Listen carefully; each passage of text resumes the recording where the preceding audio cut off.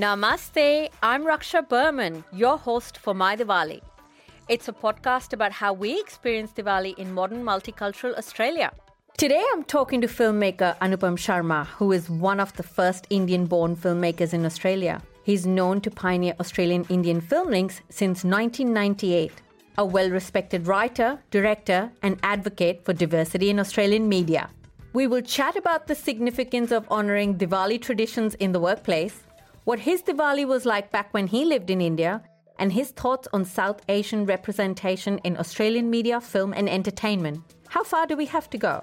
His advice to future storytellers from our community. I would like to acknowledge the traditional owners of the land on which I'm recording from. I pay my respects to the Camaragal people and their elders past and present. I'd also like to acknowledge the traditional owners of all Aboriginal and Torres Strait Islander lands you're listening from and extend the respect to any First Nations listeners.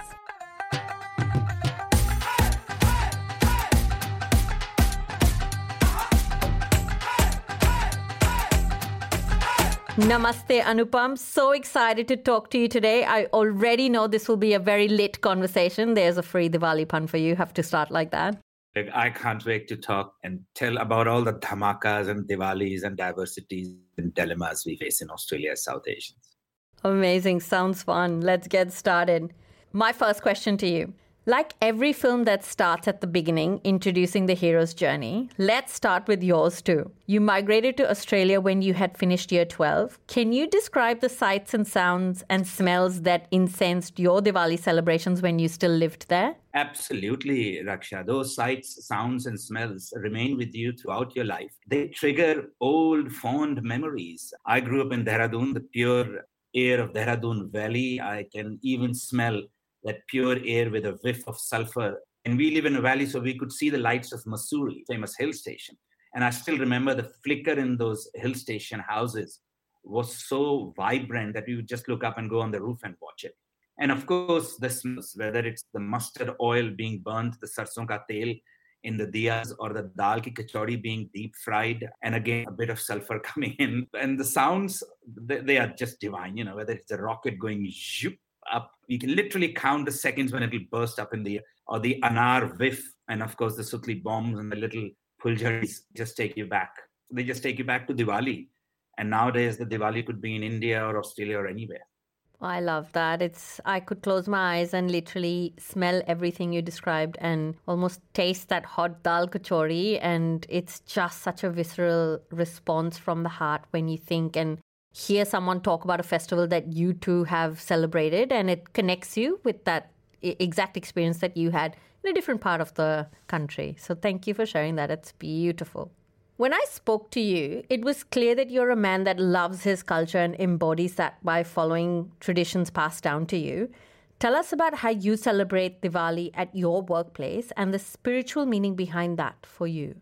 As a famous line from Fiddler on the Roof, without traditions, you are, as lonely as a fiddler on the roof. So the traditions kind of make us, enrich us, ground us. My paternal grandfather, my Dadaji, was a Shastri. So he would kindly give us the scientific and the practical meaning of traditions, which mainly are followed as rituals. But when you know what a ritual means, it kind of is more enlightened. In workplace, I'm very kind of, very hardcore follower of traditions for superstitious reasons, which many of us are in the film industry. But also, it's just something we do, if we make sure that no one works on the day after Diwali, because that's a day you rest all your work DNAs, you rest all your work colleagues, you rest all your tools, because the day before that you have actually worshipped all your tools. You also do Lakshmi Pujan. In Australia, the tradition of lighting changes. So we light up our office with Christmas lights 2 weeks before Diwali, and we take them out after Christmas.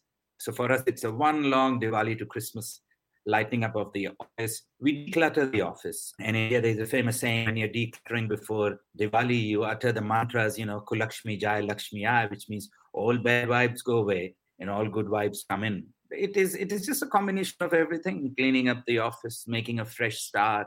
Nothing different to a New Year resolution, because at the end of the day, Diwali is our New Year's resolution. Yeah, that sounds amazing. And One of the things you mentioned about, how you set up your lights 2 weeks before Diwali and leave it all through Christmas. I'm literally envisioning like when just a few weeks before Christmas when, the Christmas shops are ready for people to barge in and grab the latest. One day there'll be bespoke Diwali lights as well that people can then start buying and using. And it becomes a thing where people are like, let's go check out other people's houses and how they've lit up their house for Diwali. I think it still happens, Raksha. I know Stanhope Gardens and other places. Recently, one of the members of parliament mentioned that he's going and taking his kids to see the lights around some Indian heavy diasporic areas. And when you go to those, Christmas warehouses, I was chatting with someone last year and they said, look, over the last few years, they have been pre-ordering their Christmas lights. A lot of Indians come to buy Christmas lights and decorations. So it's already happening. And every year we have got someone around the corner coming up. Hey, we saw the opera house being lit up. It's a special Indian function. You guys are celebrating. And that's what multicultural and diversity is all about. So, right, cultural institutions and corporates are also recognizing how big Diwali is for our diaspora and participating in really celebrating it for us and with us, which is amazing to see. And it feels like getting a really warm hug. And that makes you want to get out onto the streets and really take pride in wearing your Indian clothes and celebrating with your neighbors who, they're curious about your culture and sharing the stories with them. Absolutely. Whether it's the clothes, whether it's showcasing your thing. And the pride is not the arrogant pride. The pride is, hey, we've been carrying this thousands and thousands of years of culture forward. There is no comma or full stop. There is a link to go forward, whether it's in India, whether it's in Australia, whether it's in an Indian diasporic heavy area where there's someone only just one or two Indians. And that is something which is so essential for grounding. And I strongly believe that's one of the reasons why Indian diaspora and South Asians kind of succeed wherever they go, because of this grounding, which inherently is obtained from traditions and festivals and little cultural icons.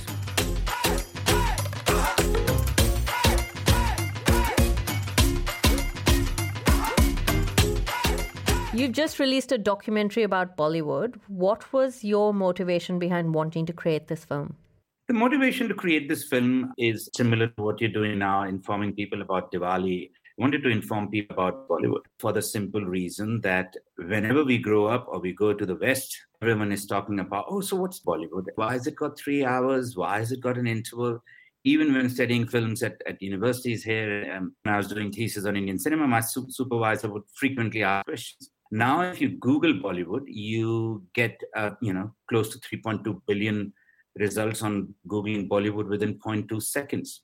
So everyone has heard about it. Everyone talks about it, but no one really knows much about it. And the fact that Bollywood is just a part of Indian cinema. There's so many other Indian cinema. There is parallel cinema, there's multiplex. So we started making a film on it, but it had to be in Australian because I'm an Australian and I had to find a connection. And over the last 20 years, what we have been doing in Australia with Bollywood, I thought that would be a good trigger. And one thing led to the other. And I said, you know what, let's make a comprehensive documentary. Let's tell people the roots. As you started this podcast, every hero has a journey. The Bollywood has a journey as well. So we do a very traditional start. Once upon a time, when moving images came to India, which was 1897, how it was consumed so prolifically, how it is produced so prolifically. And we quickly come into Australia where, it discovered Australia and became huge. I was lucky to watch it with you this weekend and I found it so educational and I was sitting up and learning so much myself. It's playing at screens in Australia and it's sure a very festive way to celebrate Diwali. Yeah, and more than that's the independent cinema because it's a diverse Australian independent cinema with a really high-end crew, particularly Karen, who is known for Oscar and editing Oscar and Emmy-winning films. So yeah, go and watch a slice of life because after we introduced Bollywood, we get Bollywood and Australia and their love affair in the last 89 years. So most of the film is about that. So enjoy a very integral part of Australian subculture, which is Bollywood. And also just to note that, they like to call it Indian film industry back in India, not Bollywood, because we are our own entity and so prolific and so many more films are made that are so successful. So yeah, what do you have to say about that? Absolutely. In fact, we have a little clip in there where people love and hate Bollywood. And that is, again, a conversation starter. We look at how there's Bollywood, Tollywood, how it is, there's a popular cinema, there's art house cinema. And to quote Ashutosh Gowrekar from the film, we have 28 states in India. And each state has its own cinema, which is unheard of in the world. The cinema of Montana, cinema of Queensland, you don't hear it. And thanks to you and I, Raksha, and all many of your listeners who are in the South Asian diaspora, it is a global subculture. Amazing. Let's talk about our community and representation in Australian media, film, and TV landscape now that we're really getting into the nitty-gritties. You've advocated and worked so hard for our inclusion and representation. Do you see a change, and how far do you think we still have to go? I think there's a change coming, and the change is because our numbers are increasing, the South Asian diaspora. There is also a very interesting fact, Raksha. Compared to many other communities, many of the Indians and many of the diaspora from India who have come to Australia have done it by choice, not by force. Also, a number of Indian diaspora visit India often. So when I visit India, I'm the mainstream there. And when I'm here, I have to tick a box of culturally and linguistically diverse background or non-English speaking background, which means that people like you and I are very, very interestingly placed to see the conversations between mainstream and minorities. And that is one of the main reasons why I push for making diversity normal. You don't have to mark out diversity. Diversity is a normal thing. What do you do when you get out of your house? You see people of different faces, you hear accents of different countries. And what we, as a part of an initiative we have promoting is, and we are trying to get is accuracy of the streets on our screens. Our coming generation will feel included when they see their representations on camera, on screen. So that is the essence of diversity. The essence of diversity is not having a token brown face or having a tick on form. And that is what we are pushing. And I think the changes are coming, whether it's in a film called Lion or whether it is the amazing theater we are seeing around Australia, which is of South Asian origin. Importantly, the change has to come from within. One of the most heartwarming things we face at our office in Sydney, where we have been promoting diversity for over a quarter of a century, is when we get these young second, third, sometimes first generation film graduates of Indian origin who want to pursue films professionally. And that is so heartwarming. So it is no more a hobby, or it is no more something a doctor or an engineer of an Indian origin wants to do in his or her free time. It is making that essential choice of selecting films as a profession, whether it's the editor like Rishi Shukla or a line producer like Sadhana or all these amazing people who are of Indian origin who are working in Australian film industry. They are the ones who are going to make diversity really vibrant. They are the ones who are going to tell our stories the way we want it to, how we want it to. And I think the changes are already happening. We have a co-production treaty happening, so that will make it easier for these stories to be told. But at the end of the day, 2023 Australia is different from a 1963 Australia. And 2023 Australia has stories of a Raksha, has stories of an Anupam, has a story of a Manpreet, who are as Australian as anyone else, but our stories have got a color and the vibrancy of India, but they're still Australian stories. They're diverse Australian stories of 2023. I think the key change which is happening is that the definition of an Australian story is changing. And the definition of that Australian story is skewing, for me at least, towards an Australian story of Indian origin because there's so many Indians here. Thank you for articulating that so well. So I want to ask you, what's your advice to South Asian storytellers and creatives? Like, what would you say to them now that we're at this really amazing phase where Australian stories are our stories as well? Well, go out and make them. I know a number of them listening would be saying, yeah, that's easier said than done. But that's the first step. You have to take the first step. I can vouch that, anyone can vouch that. Our film agencies, whether it's a federal level, state level, regional level, so helpful and so inclusive. When a lot of people, particularly of Indian origin, go to film bodies, they're only thinking of money. No. There's so many other ways they can help you out with, register the newsletter, talk to seniors who have already succeeded, whether it's a Sheila Jed who has produced films like Stateless and, Hera West, or Jamon Thomas, who is from South India, who has made films like Hotel Mumbai and constantly works with Dave Patel and other people. Talk to Bill Bennett or John Winter. These are Australians who have worked constantly in India. check out the Australian India Film Council. It is an amazing board. It's out there to help you guys out. And once you take the first step, do not be under the impression that just because you're of a diverse background entitles you to anything. At the end of the day, in the film industry, it is the quality of the product, it is the experience, it is the professionalism. Most importantly for Indian community, one of the things I always tell my students, there's a very fine line between realizing that you want to pursue films as a profession and understanding that it may be a hobby. You have to decide that route very early on.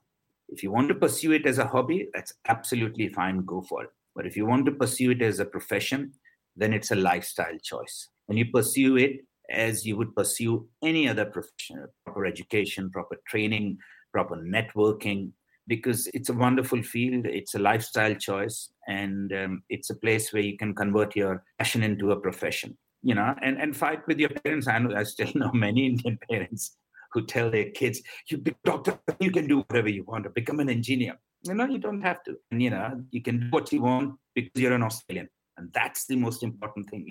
You would never be hungry because of lack of money. You would always have government support more than most of the film people around the world can even dream of. So with all these facilities, if you can't make a film, then I don't know how you can.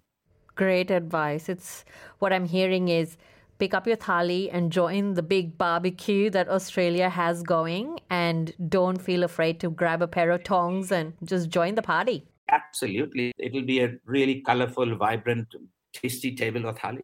Exactly. Pull up a chair and ask people to shuffle and shift and join the party. Love that.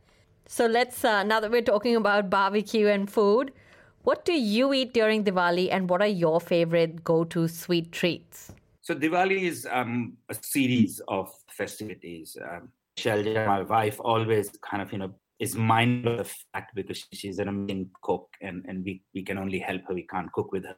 So the pressure falls on her. And we, coming from UP, have a standard recipe, which she and I want to change, but we don't want to change, which is dal ki kachori, phode hue aloo ki sabzi, the sweet and sour pumpkin, kaddu ki sabzi, bundi ka raita, and a bit of pulao.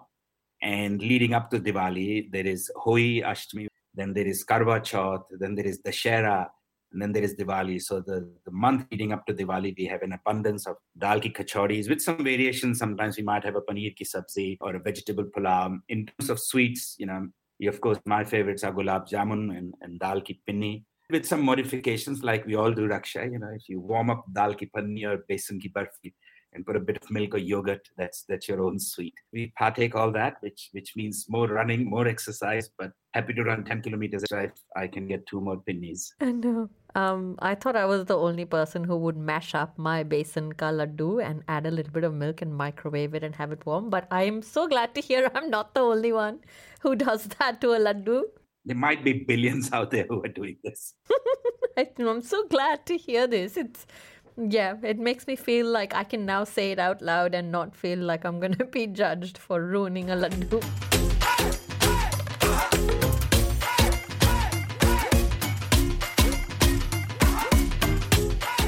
I'm curious, as a parent raising children in Australia, especially since school-aged children can sometimes resist standing out so that they fit in, how do you navigate raising them in a truly multicultural society and passing on your traditions? I think information is the key. If you tell them to follow a certain religious or ritual or any other tradition without giving them the reason, tell them why, then it gives them an idea. It's also instilling them with pride. So, if you tell them to do something, they say, oh, yeah, we don't want to stand out, we want to assimilate. But if you tell them why we do it, historically important it is, it gives them that little sense of, oh, okay, so I come from a family or I come from a culture which has been doing this for thousands of years old. And they like to, boast is the wrong word, but they like to proudly tell about it. What has happened is the coming generations in Australia are also getting inquisitive, So if you have a group of 4 or 5 school kids, some of them are Asian, Chinese, some of them are South Asian, the Indians, Middle Eastern, and they love hearing about each other's things because assimilation is we've moved past that because we've got so much diversity. And that is one of the reasons why I always tell the kids, why are we cleaning in Diwali? That's because we're decluttering. And suddenly they hear the word declutter, and then they see the series about decluttering, and it gives them a Western bridge on why we are doing it. You tell them why you're doing the 11 lamps or the 21 lamps, and they want to know what is the significance of a number 11 or 21. And that's because it doesn't end with a zero. It means you don't end something. You start it with, it's 21, which means it continues. So those little things, when you give them the reason for why we're doing certain things, I have found that they really accept it. And then, of course, food helps, a bit of crackers help. And I think it's all of us parents and in the house, when you create an atmosphere, it becomes very hard for them to escape that festive atmosphere. And you create a bridge, like we do. We set up lights and we said the lights will come out during Christmas. And they say, oh, great. And they say, okay, the Australian inside us is also celebrating Christmas and the Indian Australian inside us is celebrating Diwali. So it's a combination of things, but they have to be informed. So true. I remember the most fun part for me when I was learning about culture and especially Diwali festivals was sitting with my Dadi, my grandmother, and just letting her tell me the story of goddesses and how she was, birthed and what was the purpose. And the storytelling process was the most enriching because I still remember sitting on the cold marble tile and just looking up at her. And that's my connection with the culture and the stories and the goddesses. The storytelling has evolved, but that's what children love hearing. That's their curiosity. And if we get them at that age, and curiously, whet their appetite by giving them those stories, that's how we can pass it on. So, yeah, that's a great advice. Now that you have a family here in Australia and with extended relatives around you, how are you celebrating Diwali at home this year? Diwali at home is this year is pretty much same. My wife pushed me 2 weekends ago to clean up the garage.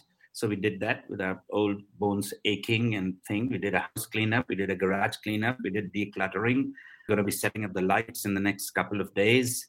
We have had the Holi festival yesterday. We're going to be looking at where we are getting the sweets from. The day after Diwali this year, we'll be off. I'll be off to Canberra. We have a screening in the Parliament of the film, but the office will still be closed. And we're decluttering the office. We're getting some ceremonies done over the weekend. So usual Diwali, lights getting up, festivities, sweets, and sometimes an occasional friend calls in because in India, it's customary to play cards or gamble responsibly, of course, but more as a ritual, as a tongue-in-cheek ritual. So we're going to be playing cards probably at one of the friends' place. And rather than money, we play cards with health, wealth, and prosperity round. So whoever wins a round of health can foresee health year ahead. Whoever wins it, wealth, then foresee a big wealth coming. So rather than money, we take a punt with the coming year, with health, with prosperity, and then just get together and eat. The usual festive spirit. Nothing different from Christmas. Exciting. I love playing cards as well. Just sitting around in a circle and just having a laugh and play and culture connecting family is the most beautiful way to end the day. And on that note, we've got to wrap up as well. Anupam, it has been such a vibrant chat. I feel so energized and excited for you as your film hits the screens. Great timing and what a pataka of a film it is. Wishing you and your family a very happy Diwali. Bahut bahut dhanyavad. And thank you for being on My Diwali for SBS. Thank you so much, Raksha. It's always a delight to be at SBS because as many of your listeners know, it was 30 years ago and most of you were not even born that I started my media career with SBS in 92. So it is always such a delight, particularly now, to talk about Diwali, dhamakas with a place, with an outlet which I call home. And I have called home. So सुनने वालों को दिवाली की ढेरों शुभकामनाएं और आशा करते हैं आपका आने वाला साल बहुत ही सुख समृद्धि से भरा हो. Oh, that's very sweet. Thank you so much. You are listening to My Diwali.